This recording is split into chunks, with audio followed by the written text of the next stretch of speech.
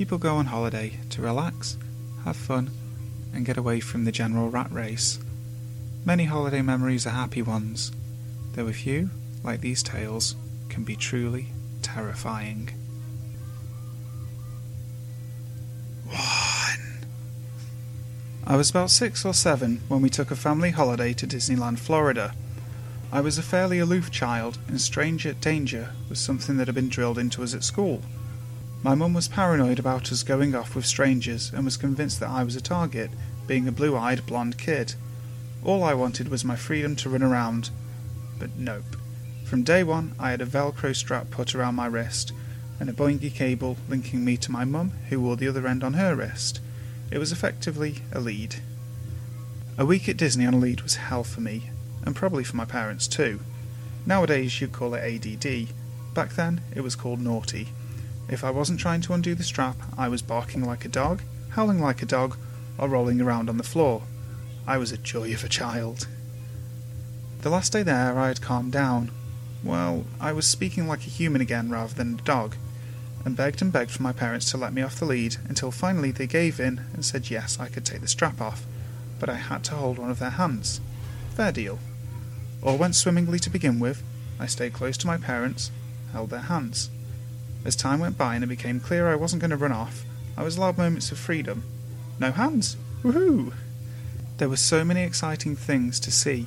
All my favourite Disney characters waving, my favourite music playing. We began to cross an open area, which I think was generally towards the exit of the park. I was still hands-free. My attention was firmly fixed on Minnie Mouse, who was ahead of me, when my dad grabbed my hand. I stuck to the rules. The deal was I held my parents' hands, so off we went towards the exit to leave. When Dad started running, I began to run too. I wasn't sure where we were running to, but I was a hyperactive child, so in my head was, "Yay, running!" Then I heard my mum scream, and I mean scream, my name from behind me. I looked over my shoulder to see my mum, brother, and to my surprise, my dad, chasing after me. I felt the hand holding mine tighten, and looked up at the man I thought was my dad. He was a mid-50s man with grey hair and a grey beard. Not my 40-year-old dad with black hair and no beard. Creepy dude never once looked at me. His face was blank, and he looked pretty calm. My little feet brakes came on out of shock, and I became a lead weight, which, along with the people who stopped around us due to Mum screaming, was enough for my sprinting family to catch up with me. Would-be child abductor then clearly decided that he didn't fancy his chances against my dad, dropped my hand and disappeared. My dad chased him, and my mum and brother grabbed me. I can't remember much of what happened afterwards. Dad was built for comfort, not speed, so didn't catch the dude. Mum was hysterical. I was gutted, because this meant I was never being let off the lead again. I think my parents saw the police out there, and they said that there were a number of attempted abductions around that time at the Disney park. So Disney child abductor, let's not meet again. 2. One of my friends has a love for camping, bless his soul. Anyway, we're close, so I occasionally am taken along on his trips. We've been doing it since secondary school, and as we grew older, we ended up in some rather remote places. This is anything from 30 minutes to 6 hours drive from home. So this is Scotland. Most of you will note that it rains a lot. During my 17th summer, it didn't. In fact, the weather was wonderful. Cue my friend calling up and insisting we go camping somewhere crazy. We didn't get this opportunity much, so sure. Cue Ardnamurchan, an extremely remote peninsula in the Highlands region. Most of this area is only accessible by single-track road. Hey, we had the sun on our side at least. Except we didn't, because the Scottish microclimate is a fickle bitch. So now we have mist, we have rain, we have thunder, we have misery. However, after driving several hours north of Ayrshire, there was no way we'd give up and go home. So long story short, my friend, his friend and I sat in a small 3-man tent watching the rain, drinking whiskey and being miserable. Which is actually a typical Scottish way of life. Now, there are no villages within reasonable walking distance, so the sky's bloody dark. Anyway, after this, alcohol, misty rain, and isolation, the whole thing became very creepy. It's around this point when I see him. Our tent was looking over a large moor, surrounded by forest and dotted with small lochs/ponds. The only reason I see him is because his reflection on the loch is illuminated by the moon. He's a good distance away, but after I noticed him, he was impossible to miss. It was like a silhouette that stood, facing us with his hands near his head. Anyway, the weirdest thing about this guy was that he had horns. So it was a deer, right? There's loads of deer kicking around. No, because as we watched him, we saw him move. Quick, darting jerks, but very human ones. We concluded that this guy was nuts. His hands were holding antlers on his head, and he was having a laugh scaring the kids in their tent. Yeah, whatever, right? So, let's drink a little more. So, my friends and I biffed out for 30 minutes. This turned into jokes about Mr. Deer. This turned into my friends passing out in a drunken stupor. Hell, we couldn't even see the guy anymore. Maybe it was a deer after all. Whiskey does do crazy things. I decided to go out for a piss. In my underwear, in the rain because, again, whiskey. I'm standing in the darkness near a bush doing my business when I see movement. This time, close by. Just as well I'm halfway through taking a leak because, the deer man appears, holding the antlers at his waist like swords. It doesn't sound like much, but Jesus Christ, that was the scariest moment of my life. I couldn't talk. I couldn't breathe. I could put my dick away though, because, priorities. This guy stood and stared and grinned, then said something. Being Scottish myself, I can deal with some difficult accents, but whatever this guy said sounded foreign. At that point I ran, calling my friends names like the big man I was. You know that feeling in a dream where you keep trying to run but end up jogging on the spot? It felt like that. The last glimpse I caught of him was his face as I looked behind me. He was running at me, breathing heavily, and he may or may not have had his tongue out. I don't know. I wasn't going to get tied up in the details.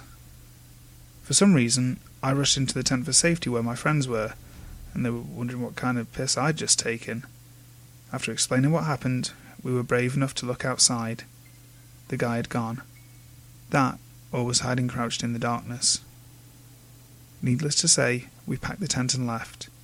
2 a.m. The worst, scariest walk of shame in my life. To this day, I have no idea who that guy was. I'm assuming he was another camper, or a local having some fun, or maybe he was actually a seriously disturbed stag fan. The next time we visited Ardnamurchan, we decided to stay in a holiday home in the safety of a village. 3. This isn't paranormal, but here's my creepy story. I was 11 at the time, and I was really excited because my family were going to Fiji for the first time. We were going to a resort on a small island. The native people lived on one side of the island and worked at the resort and sold stuff to the tourists.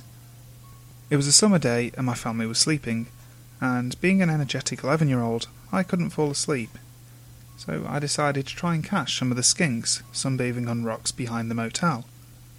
Following a narrow path through the forest, intent on catching the skinks sunbathing in the patches of sun, I didn't notice one of the native men behind me, and got a massive fright when he offered in broken English to help me look. He was around 30. Now, I'm an extremely paranoid person, and I knew something was off about him. I hesitantly agreed, and he was, now that I think about it, herding me further and further up the path. I nervously told him I had to go now, but he told me there were lots of lizards ahead. I would have went back to my family right then, but he was blocking the narrow path, and so I kept going up. After a few minutes, we came to a clearing, and he went over to a blue tarpaulin on the ground and motioned for me to sit. I didn't want to, but if I ran now and he chased, he would easily catch me, and things would have been much worse, so I sat. He sat uncomfortably close to me, and started asking if I knew what sex was. That was the last straw for me, and without warning, I leapt to my feet and ran. I ran faster than I had ever run before, but I could hear him behind me getting closer and closer. I was almost out of the brush, too scared and out of breath to yell for help. I made it. I got out of the forest just before he caught me. Crying, I went and told my parents, and we went to the owners of the resort, who promised to check it out. A few days later, they came and told us that he was a mentally disabled man who lived in the village and wasn't supposed to leave it. He had a past of violence. Unsurprisingly, I spent the rest of the holiday glued to my parents' side. 4. This is actually my mother's story, but I'll be damned if she ever lets me forget it. When I was a teenager, my parents were quite wealthy. My dad was a salesman for a high-end Chinese tech company, and he would regularly take trips overseas. There was one time that my mother chose to go with him. She had never been to China before, and there was some opportunity to get out of Hong Kong and experience the culture of the mainland. After a luxurious start to the vacation, my parents hopped on a plane and headed over to Shenzhen. Now, Mum is a pretty streetwise lady by US standards.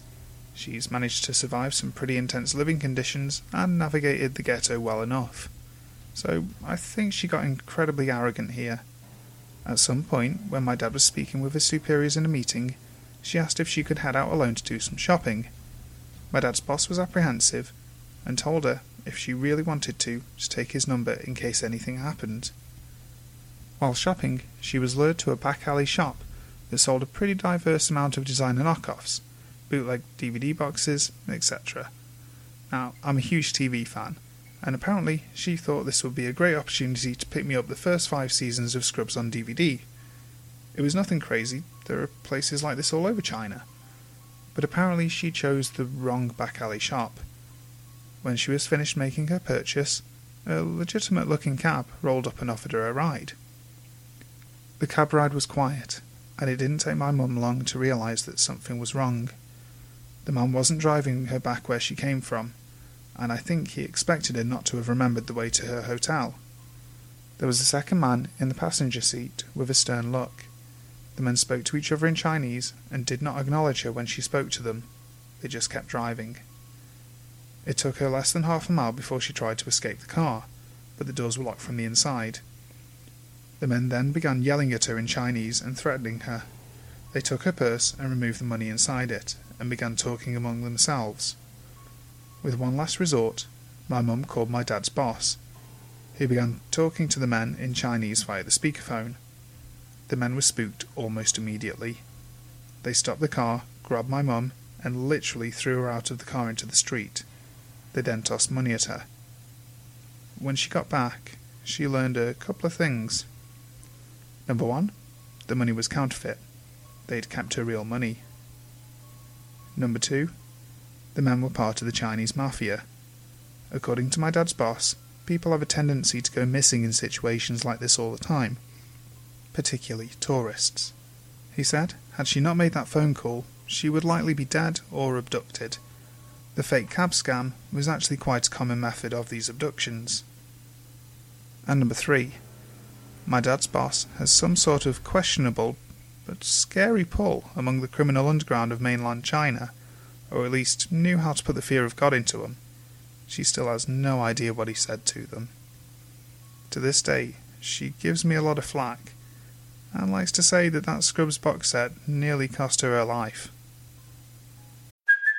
Hey, it's Kaylee Cuoco for Priceline. Ready to go to your happy place for a happy price? Well, why didn't you say so? Just download the Priceline app right now and save up to 60% on hotels. So whether it's Cousin Kevin's Kazoo Concert in Kansas City, go Kevin, or Becky's Bachelorette Bash in Bermuda, you never have to miss a trip ever again. So download the Priceline app today. Your savings are waiting.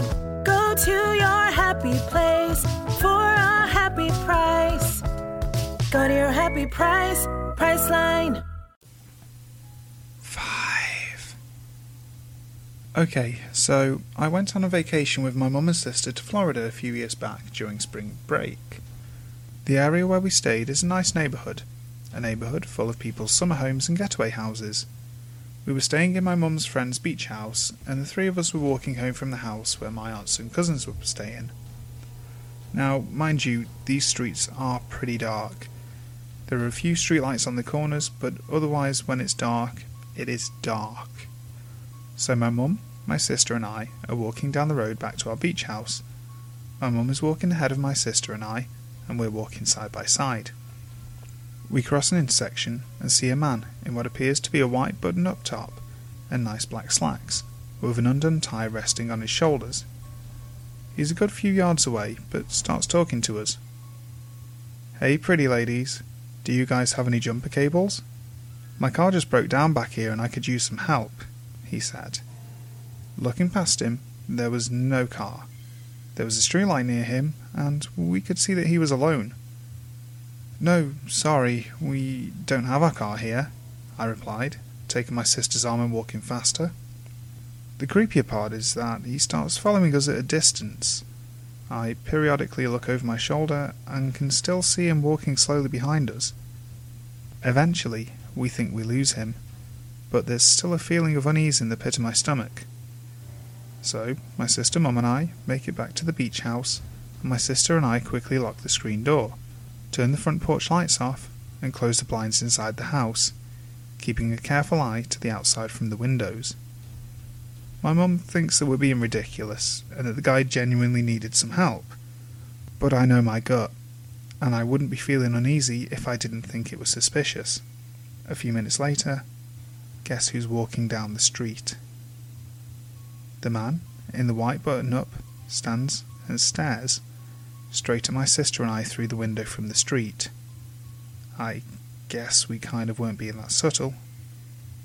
But then he keeps walking, disappearing into the night. I have never been so terrified in my life. Hi guys, it's Brimstone here. Just wanted to say thank you for watching the video. This is my first themed one around the creepy stories, and I thought, seeing as it's summer, what better place to start than with a good old holiday. If you did enjoy the video, please feel free to like, comment and subscribe. I am enjoying reading all the comments that you're leaving. So, until next time, sleep tight.